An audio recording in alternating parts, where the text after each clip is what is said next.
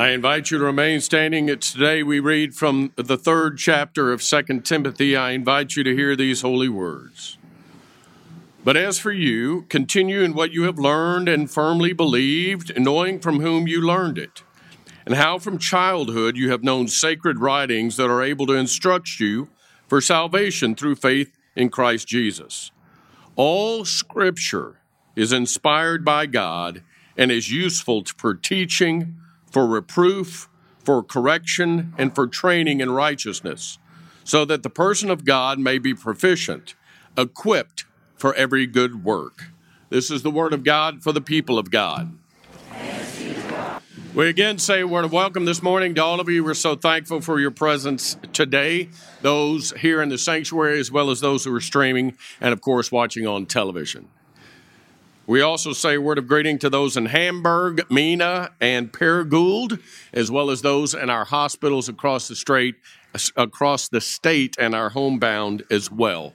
One quick announcement: if you have an interest in being a part of a grief group, if you've had some kind of loss and are interested in being part of a group, please go to the front desk here today and provide them with that information, and they'll be happy to provide you with the appropriate information.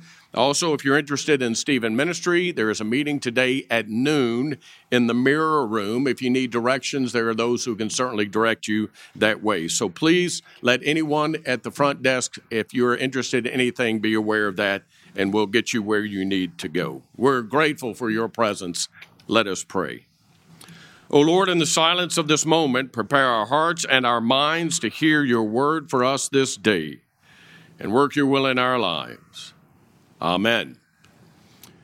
It's filled with history, hymns, poetry, prophecy, laments, praise, biographies, personal correspondence. The Bible is authored by more than 40 writers over a period of 1,500 years. It is by far and away the greatest selling book of all time. More than 6 billion copies have been sold. And every year it tops the list as the best-selling book on most occasions. Most all Christians, whether they've read it or not, own a Bible, surveys tell us. The Bible is a library of writings that tell us who God is, who we are, and our relationship with the God we know in and through Jesus Christ. Paul wrote a long time ago to his protege, Timothy, offering a word about the importance of applying Scripture to one's life on a continual basis. Now, you have to remember, of course, in this day and time, they didn't have what we know to be the New Testament. They had sacred writings, but their primary source of Scripture would be what we call the Old Testament, the Old Covenant. But it is filled with information that gives us a clear picture of who God is and how desperately God loves us and longs to be in relationship with us. And let me say again what Paul writes to 2 Timothy. All Scripture is inspired, or as some versions say, God-breathed, and is useful for teaching, for reproof, that is, for convicting, for correction, and training in righteousness, so that a person of God may be proficient, equipped for every good work. So what we recognize in all of Scripture, including as New Testament people, those 27 books of the New Testament, these are words that inspire us, motivate us, encourage us, tell us who we are, remind us of the importance of what it means to be in relationship with God and in relationship with each other through a relationship with Jesus Christ. And in the process of doing so, Paul the apostle tells Timothy, it equips us to do good work. Why in this church would we build a Habitat for Humanity house, need to raise $40,000 to contribute our portion, and instead raise $171,000? Why would we give away more than 21,000 diapers in a day? Why would we feed hundreds and hundreds of people who are hungry and are reliant on the generosity of Pulaski Heights United Methodist Church? Why do we do that?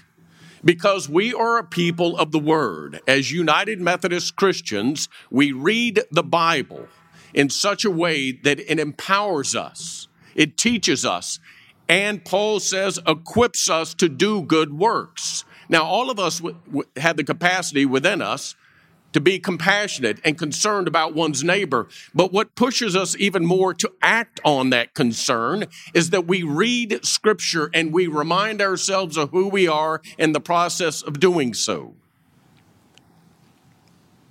And people benefit as a result. Remember Peter at Pentecost, as those who received the Holy Spirit upon them start acting in an unusual way, believes the crowd. Peter steps up and quotes Scripture to the crowd to remind them that what is taking place is prophetic. It was predicted. Remember Philip, who encounters an Ethiopian eunuch who has been reading from the prophet Isaiah, but he doesn't understand it. So Philip takes Isaiah, that Scripture, and teaches this Ethiopian what it means, and then he is baptized. He is converted because he is taught Scripture about one who is to come into the world we know to be the Messiah. That Scripture is true. An Ethiopian was indeed convicted when he was taught. Remember, Peter and John stand before the Sanhedrin, the Jewish Supreme Court, if you will, and they are instructed to stop talking about Jesus Christ being resurrected from the dead, and they refuse to do so. And the way they take on their responsibility is to quote Scripture. Even Jesus himself used Scripture time and time again. Remember when Jesus is about 30 years of age. Up until that point in his life, he has been a laborer. And at 30 years of age, it is time for him to make his public declaration of who he is and what he is to do. And he's in his hometown, and he opens up the scroll of the prophet Isaiah, his Scripture. And he reads about one who is to come into the world, who can cause the blind to see and the lame to walk. And Jesus closes up the scroll and says, Isaiah's talking about me. He uses Scripture to make a public declaration about who he is. There are those who come to Jesus and say, what is the greatest commandment of all? And Jesus quotes Scripture from Deuteronomy 6. You shall love the Lord your God with all your heart, soul, mind, and strength. And Jesus even quotes Scripture on the cross when he is dying. My God, why have you forsaken me? That comes directly from Psalm 22. And then as he breathes his last, Father, into thy hands I commit my spirit, from Psalm 21. Jesus and the early apostles were very intentional about telling everyone, if you are going to follow Jesus Christ, we would say in contemporary language, know your Bible. That's how you find out who you are. That's how you find out to whom it is you belong.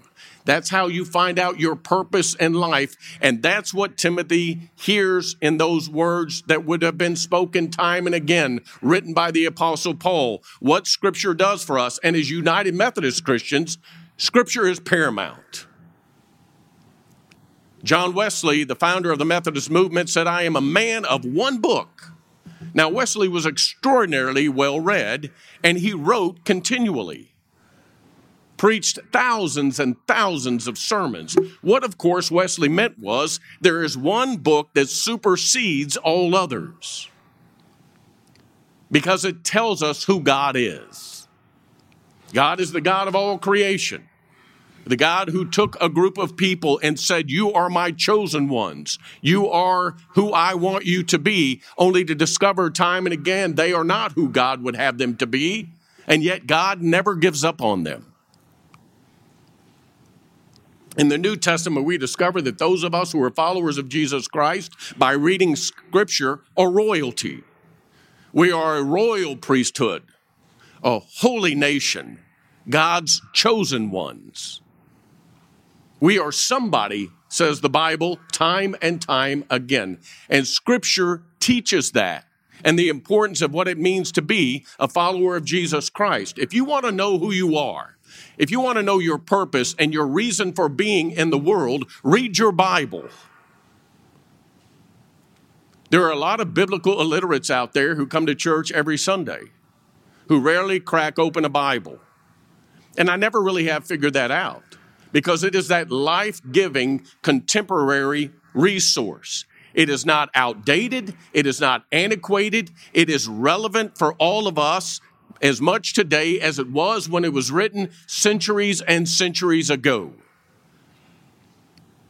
Because the human condition is still the same, and because God is still the same. Those don't change. So we remind ourselves how important it is to read our Bible. And over the years, lots and lots of people, as you can imagine, have offered up excuses as to why they don't read their respective Bible. And I've heard them all, and I've used them all myself. But I'm not sure any of them are really true, because we seem to be able to do the things in life that are really important to us. We seem to make time for them. We take the energy, make the effort. Whatever it is that is important for us, we know we do what it takes to make it happen. But I hear lots of people say, I just don't have time to read the Bible. Of course, these are the same people that find time after time after time during the course of any day to read their phone, to read emails and text messages and get online. They find all the time in the world. So I have a solution. Put the Bible on your phone, and that's all you got to do. You can get an app, read it. If you don't like the version because you don't understand it, it's Middle English and I can't seem to grasp what it says, you can find one that was written 2 months ago. I bet you anything, if you want. We are a people of the Word. That's what it means to be a United Methodist Christian. Our Methodist movement has always been about making Scripture primary, most important. So we do it. Many times in my life, I have stepped back and wondered, I wonder what my purpose is. What is my real reason for being in the world? And I've discovered more often than not that if I read my Bible, I can discover my purpose, because ultimately it's the same purpose you have, the same reason for being that you have.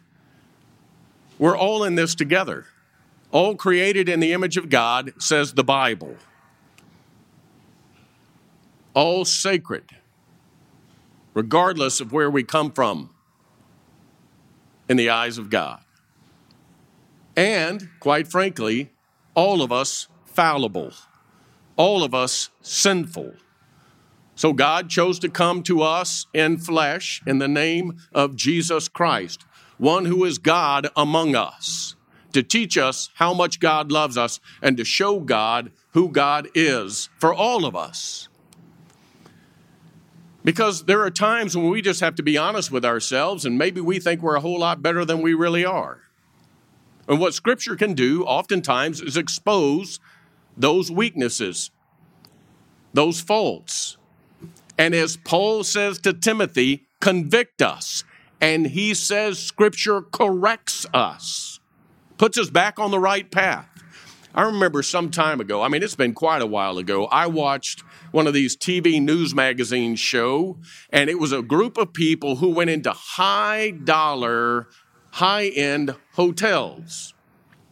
And they would rent a hotel room for the night, and they would turn out the lights at night so that the whole room was dark, and then they would pull out a blue light. Oh, my Lord, have mercy. I cannot imagine doing that in a hotel now. You'd never sleep in one. And now these are high-end hotels, very expensive hotels in major cities, and there are stains everywhere. Who knows what it is, but it's all over the place. And what they said in that was that the only way to discover all the stains, all the marks, so that they can be corrected, cleaned up, is to use a special tool. In that case, a blue light, because the naked eye can't see it. That's what Scripture does for us. It is that special tool that exposes the stains in our life and then enables us, as Paul says, to correct them, to get right back on the right path. Because I promise you, if you read your Bible, you will discover that it is filled with direction and opportunity to learn. I'm so glad these third graders received a Bible today. This can be a life-altering experience for them. And if you are a parent of a third grader who's received a Bible today, let me tell you something. You have a moral obligation to make sure that they read it. It's important. It's going to enable them to have a sense of self-confidence and a sense of self-worth that I think at some level they wouldn't have otherwise, and you owe that to them. It's going to enable them to recognize that they have a purpose and a reason for being, and they are of sacred worth, and I think to some degree they would not know that outside the Bible. So you owe it to them. Please teach them. I read a survey this week from the American Bible Society. Between the years 2011 and 2021, Bible reading remains steady. So I dove in deeper. What does Bible reading mean? Now hear this, you all. This was mind-boggling to me. A regular Bible reader by the American Bible Society was one who read their Bible 3 times a year. That's a regular Bible reader. What if you said to your respective spouse just 3 times a year, I love you, or to your child? Is that sufficient? Is that enough? But here's what's more interesting about that survey. They discovered that in 2022, Bible reading from quote-unquote regular Bible readers dropped dramatically, and they cannot figure out why. In the year 2022, with all that's going on in the world, the American Bible Society said, we don't understand, with all the conflict in the world and all the division and all the uncertainty, it seems as though people would read their Bible more and more, and yet it has decreased dramatically. But then the question was asked in the survey, would you like to read your Bible more, or do you feel like you need to? And the vast majority of people, by far and away, said, I don't read it enough. I ought to read it a whole lot more. So what keeps us from doing that? If it's unfamiliarity, then read it more. You'll be familiar with it. If it's boring, turn that page and find another page and read it. And you'll discover eventually that it's all so interconnected, so interwoven, so intertwined, that it's not boring. It's one grand and gracious story for all of humanity. I do read the Bible a lot, and I know I should, because at some level, quite frankly, I get paid to do so. Because I got to stand up here and talk to you all every week. So I better know something about Scripture, but I decided a long time ago I was just going to read it every day of my life just because I need to. And I've done it many, many, many times, from cover to cover.